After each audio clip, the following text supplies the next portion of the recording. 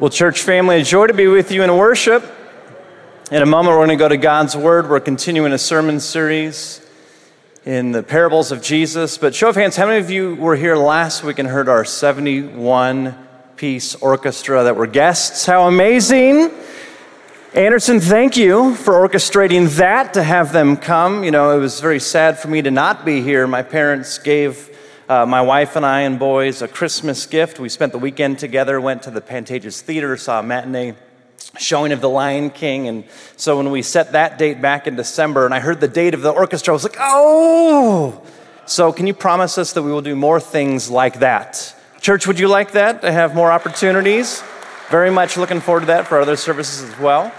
And as you open your Bibles right now, a reminder that that pew Bible in front of you is our gift to you. If you don't own Scripture, we're going to Matthew chapter 13. It's also wonderful. We've been sharing on our broadcast services that in person, we want people to come, but also if people are unable to come, that we'd like to send you a pew Bible. And so we are literally mailing our physical pew Bibles with notes in them to people on other sides of the country. There's people on other sides of the world who are joining our services, joining with us. And so it's a great reminder. If you miss any of these Sundays, you can get caught up on our sermon series. And as we continue in the Gospel according to Matthew, we get to one of my favorite parables. And Matthew 13, verses 1 through 9, really illustrates where we're headed as a church. It illustrates what it means for us to be the church at work. And I will continue to refer back to this parable again and again and again. And in many ways, this parable is a lens through which we can understand all the parables. Very important parable, the parable of the sower. Let me read Matthew 13, verses 1 through 9.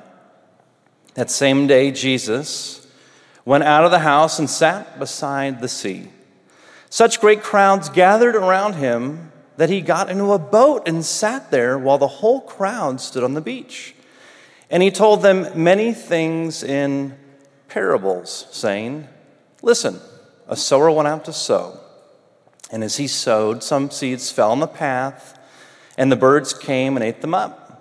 Other seeds fell on rocky ground where they did not have much soil, and they sprang up quickly since they had no depth of soil. But when the sun rose, they were scorched, and since they had no root, they withered away. Other seeds fell among thorns, and the thorns grew up and choked them. Other seeds fell on good soil and brought forth grain, some 100-fold, some 60-fold, and some 30-fold. Let anyone with ears listen." This, my friends, is the reading of God's Word, as we say every week. Thanks be to God. 3 things for those of you taking notes on your phone, on a piece of paper in your mind. First, why does Jesus teach in parables? Number 2, what does this parable mean? Number 3, how you can experience an exponential growth of God in your life. Number 1, why does Jesus teach in parables? It says right here, verse 10. Then the disciples came. Keep those Bibles open. I'm going to read a longer section here. The disciples came and asked him, "Why?" Thank you, disciples, for asking the question that we ask. Why, Jesus? Why do you speak to them in parables? Jesus answers, "To you it has been given to know the secrets of the kingdom of heaven, but to them it has not been given. For to those who have, more will be given, and they will have an abundance. But from those who have nothing, even what they have will be taken away. The reason I speak to them in parables is that," quote, "seeing they do not perceive, and hearing they do not understand, nor do they understand. With them indeed is fulfilled the prophecy of Isaiah that says, you will indeed listen, but never understand. You will indeed look, but never perceive. For this people's heart has grown dull, and their ears are hard of hearing. And they have shut their eyes so that they might not look with their eyes and listen with their ears and understand with their heart and turn, and I would heal them. But blessed are your eyes, for they see, and your ears, for they hear. Truly I tell you, many prophets and righteous people long to see what you see, but did not see it, and to hear what you hear, but did not hear it. Clear as mud? I mean, they ask the question, why do you speak in parables? And on the surface, I'm lost. Jesus, what? Did you just say another parable? What are you talking about? Very important what Jesus does not say. Jesus does not say, I teach in parables because it's a really creative way to communicate God's truth. Though it is very creative, it's much more. Jesus does not say, this is my preferred preaching style. He doesn't say that. In fact, actually, Jesus teaches in a variety of ways. And what's fascinating, if you study the life of Jesus, here we are in Matthew 13. Where's 13 come? After 12. Where's 12 come? After 11. Where's 11 come? After 10, 9, 8, 7, 6, 5, 4, 3, 2, 1, right? 3 years of the public ministry of Jesus, and now there is a turning point where Jesus begins to almost exclusively teach in parables. Before that, Jesus spoke plainly and directly.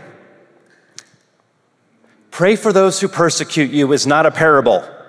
There's no mystery there. To love your neighbor as yourself, to love your enemy, to forgive others, those aren't parables. Jesus just speaks plainly. And what's so fascinating is to know that Jesus wasn't the inventor of parables. In fact, parables are used throughout the Hebrew Scriptures, throughout the Old Testament. But every single time a parable was used in the Old Testament,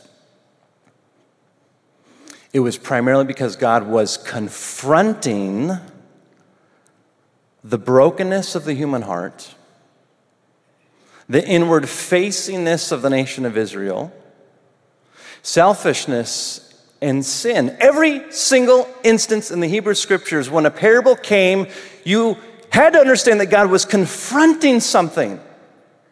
For example, King David, after that whole incident with Bathsheba, he takes another man's wife as his own, orchestrates her husband to be killed in battle. Nathan the prophet comes to King David, and what does he do? He speaks in a parable.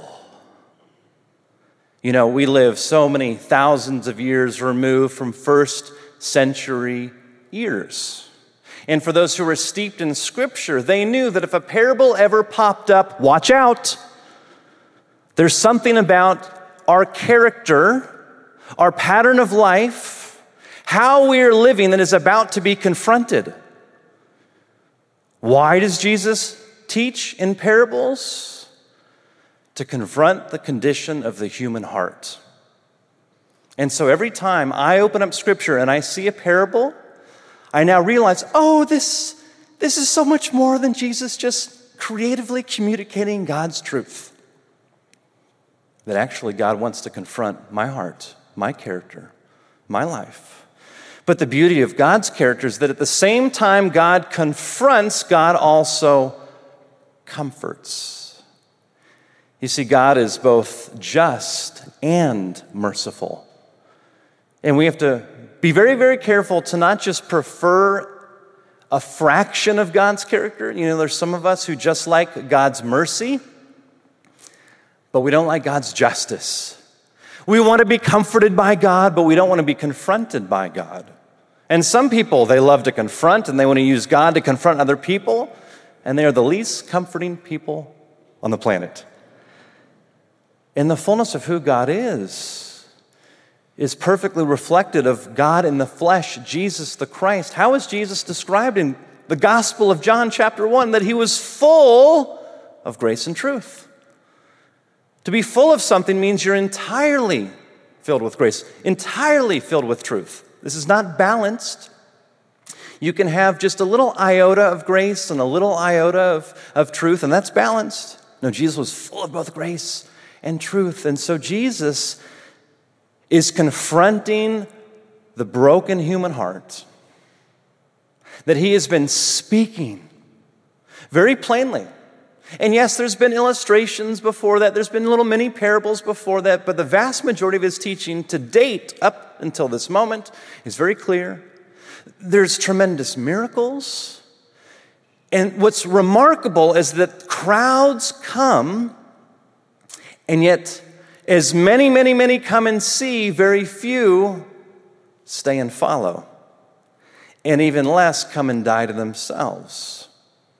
And so here Jesus has been teaching in a boat, in the water, because so many great crowds have shown up, and then he withdraws with just the disciples, and he now tells them what this parable is all about. And as you hear what it's all about, my prayer is that you would at the same time be confronted and comforted as well. You see, they needed great comfort because they have been going out into different villages, into different cities. They had been sharing the good news of Jesus Christ. And some people, many groups of people, even entire villages are rejecting the message. And so they come back and Jesus tells the story. And there's, if I can say it this way, there's 3 pieces of this parable that we need to understand rightly. There's the sower, there's the seed, and there's the soil. I love the alliteration, Jesus. The sower. Well, who's the sower? It says here, if you turn my page, I don't know if it's turning your page, take a look in your Bibles. Verse 18, hear then the parable of the sower. When anyone hears the word of the kingdom and does not understand it, the evil one comes and snatches away what is sown in the heart, and that is what is sown on the path. You see, right from the get-go, it says that the sower is anyone who shares the seed. Well, what's the seed? It's the Word of God, the Word about the kingdom of God. What's so remarkable is that the sower is not just God, it's not just Jesus, it's anyone who chooses to share the good news of the gospel of Jesus Christ. I was raised and taught that the sower was exclusively God. And that completely reoriented this entire parable for me. I thought that my role was just to be the good soil, which we'll get to in a bit. But Scripture says, and Jesus is speaking to the disciples, and he is giving them great comfort. And he's saying that any single person who shares the good news of the gospel, they are a sower. And what's so remarkable is that there's no detail given about who this sower is, what they look like, whether they're ordained or not, how old they are, whether they've graduated seminary, whether they have a microphone in their hand. A sower is one who simply sows the seed. And as we said, the seed is the gospel, the good news about Jesus the Christ. And while there's no great detail given about the sower and no great detail given about the seed, there is great detail given about the soil. Now, this is absolutely critical. Because when Jesus tells the story, he doesn't say you've got to change the sower. He doesn't say you've got to change the seed. What he does say is that the soil has to change.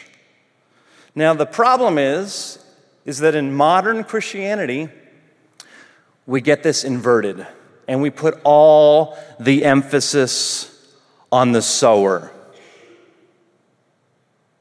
Listen very clearly to what I'm about to say.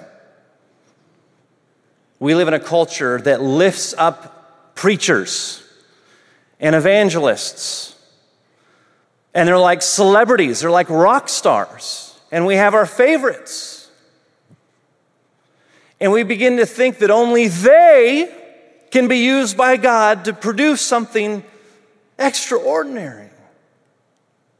But in actual fact, every single follower of Jesus, God's vision for their life is to be a sower. When you think about this church, you know the reason why some Sundays I don't preach? It's not because I need a break. Frankly, I would love to preach every single day of my life. It's the funnest part of my role. It's the easiest part of my role because I've spent so much work going to God and studying for all these decades. You know why I lift up the preaching team around me? Is because we need to never idolize one sower. And in addition to that, I encourage you, listen to other preachers from other churches. I encourage you to go to In the Word, listen to Bob Paul preach and teach. I want you to get into life groups where people are teaching God's word. I want you to see that you can't just study under somebody else who's teaching, but you can be a sower as well. In this moment, we have many volunteers who are sowing the word of God into the lives of little kids on this campus. You see, if we think that we are just supposed to be people who are good soil, what do? We just take and take and take and take and take and take and take and miss the vision that God has for your life, which is to be a sower of the good news of the gospel of Jesus Christ. And if your entire life is just spent allowing other people to sow into you, you miss out on this exponential growth that God can do in and through you.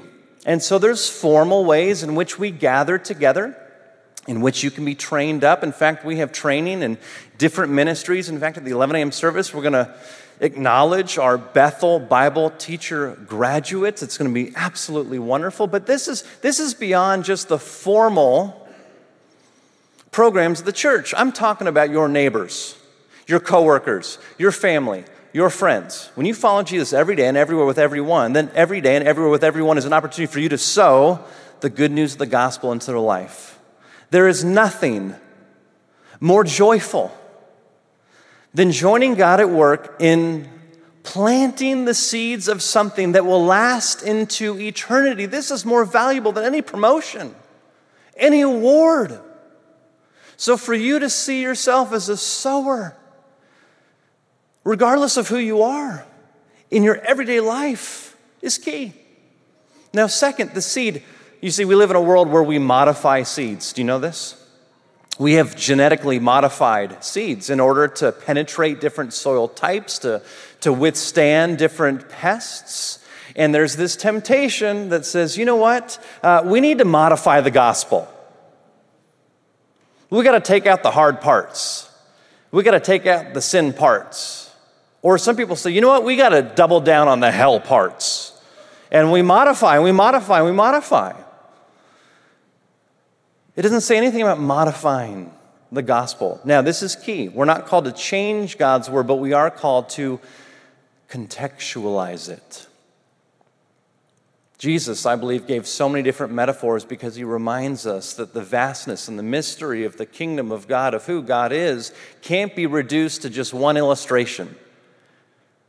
He uses all these images, all these different metaphors throughout the course of his parables, throughout the course of his life.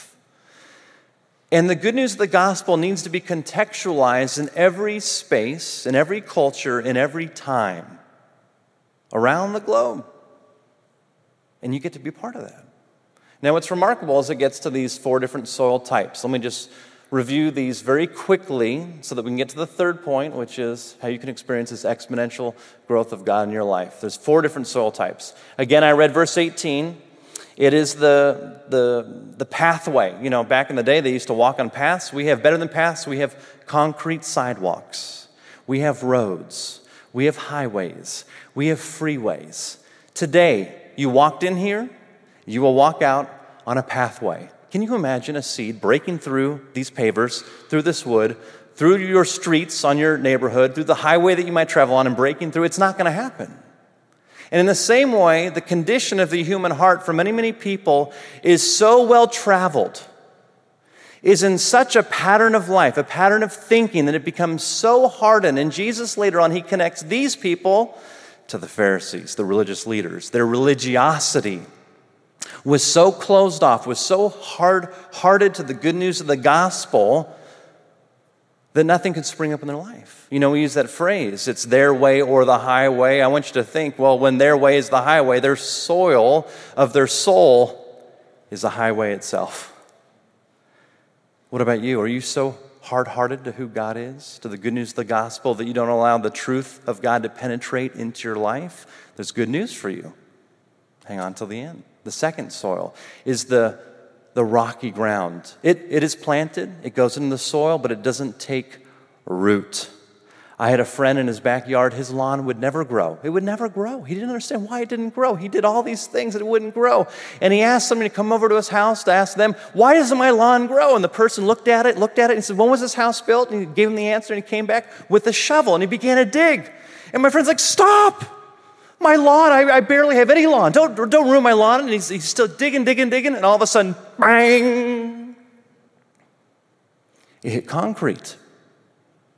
Apparently, the previous homeowner, their entire backyard had been paved, and instead of digging it up, you know what they did? They just put some topsoil on it.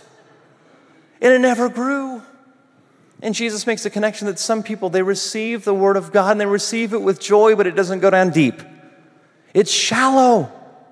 And the moment hardship comes, the moment the heat of life comes, the moment of pressure, of culture comes, it withers up and dries away. Perhaps some of you, to this point, there's just a shallow receiving of God and God's truth in your life. God wants all of you. The third, he says, it's soil. It goes down deep, but something else grows up with it as well. Thorns. Growing up, I go to the East Coast. I visit my mom's side of the family. And if you've ever been to the southeastern seaboard, you've heard of this thing called kudzu. Kudzu is this invasive species, and it grows up on signs, grows up on houses, grows up on trees. And it's this invasive species that while the roots of a tree can grow down deep, this other thing grows up as well, and it begins to overtake and overcome and begins to sap the resources and eventually kills the plant life. This is the person who's living a double life. They have a deep relationship with God, but something else is going on in their life, whether publicly or often privately. It can be an addiction. It could be a holding on to a past, and there's deep shame. There's somebody in my life who I know very well where something came out recently and it was a shock to everyone, but it is true that no matter how mature a follower of Jesus can be, who could be following Jesus for decades, if they allow something else to grow up in their life unchecked, unpruned, eventually it takes over. Maybe some of that is you. You come here and you're so fearful of what God might think of you, or what others might think of you, because in reality, there's two things growing up in your life. There's good news for you today as well, which I'll get to in a moment. The fourth is this good soil. And it does something that doesn't seem natural. It seems unnatural that there is this yield of growth. It's 100-fold, 60-fold, 30-fold. Now, growing up, I was told, you want to be the good soil. And I was told, or at least what I remember hearing, you be the good soil by being a good kid. It's not at all what Jesus is saying. And this leads to my third and final point. How do we experience an exponential growth of God in our life? By being the good soil. Well, let me say very quickly and emphatically, it has nothing to do with you. A good soil becomes good soil because the owner of that soil has a vision for and the resources to absolutely transform it. Now let me give you a quick little picture in summary. There's this plot of land on the corner of Lakeview Canyon Road and Agora Road in Westlake Village. And when I moved there, when I first became a youth pastor about 18 years ago, I saw on that corner plot of land a gas station. It'd been there for decades. And as the years went by, I went to the gas station. You know, we know what gas stations look like, of course. But then all of a sudden, it closed down. We thought, that's odd. But then we discovered that someone who owned the restaurant and hotel next door had purchased the land. And all of a sudden, huge equipment came in, and it began to rip up the concrete. This massive equipment began to dig up everything, take out everything. I mean, everything. Imagine how deep the tanks of gasoline are underneath the gas station. They ripped out everything. It went down deep. And this owner had such a vision for this place that was formerly hard, that formerly had a purpose, had a new vision for it, and it filled it with good soil. And planted, ready for this? A vineyard. What formerly was a gas station is now a working vineyard and coffee shop called the Stonehouse. Go on a field trip. Walk through the vineyard. See what transformation happened because the owner purchased, had a vision for, had the resources for a transformation. In the same way, God longs for every single person on the planet, no matter how hard-hearted, no matter how shallow, no matter how much other growth is going on in their life, God longs to purchase you. And he purchases you at the greatest cost, the cost of his Son on the cross. And by purchasing you and allowing him to purchase you, when you say, yes, Jesus is your Lord and Savior, all the equipment moves in to make that transformation. In that moment, you receive the Holy Spirit, you receive the mind of Christ, and God begins a work in you and carries it on to completion at the day of Jesus Christ, Philippians 1:6 says. And there's this work that God wants to do in you to rip out all the old and plant the new. And it is this ongoing process of yielding to the Holy Spirit. And here's what's so beautiful. When you allow Jesus to do that work in you, when you allow the entirety of your life to be that good soil that God has complete access to rip out the bad, to remove the boulders, to plant what God wants, you grow up and you bear fruit. And this is how exponential growth can happen. You know how in an acorn exists thousands of oak trees? When you catch God's vision for your life, you know what is in you? Not just the Holy Spirit, not just the mind of Christ, the potential that one other person on the planet can receive the Word of God and their life can be transformed. You know what this means? That within you, an entire generation of people can spring up because you were willing to be used by God to plant the seed of God's Word in their life. You know what this means? That within you, churches exist. Missionary movements exist. Christ-centered businesses exist. You know what dwells within you? The potential for eternal work. So when we catch the vision, not to be a pastor at work or a staff at work, but a church of work and a church at work, God says, I have a vision for this plot of land that isn't space, it is your heart, your mind. I want to transform you exponentially more than from a gas station to a vineyard. We simply get to yield. That's my prayer for you. That's my prayer for me. Let's let this sink in deep and allow God to do that which only God can do. Let's pray. Jesus, I thank you for your love, and I thank you that there's moments like in the Corinthian church where people began to pick and choose their favorite teachers.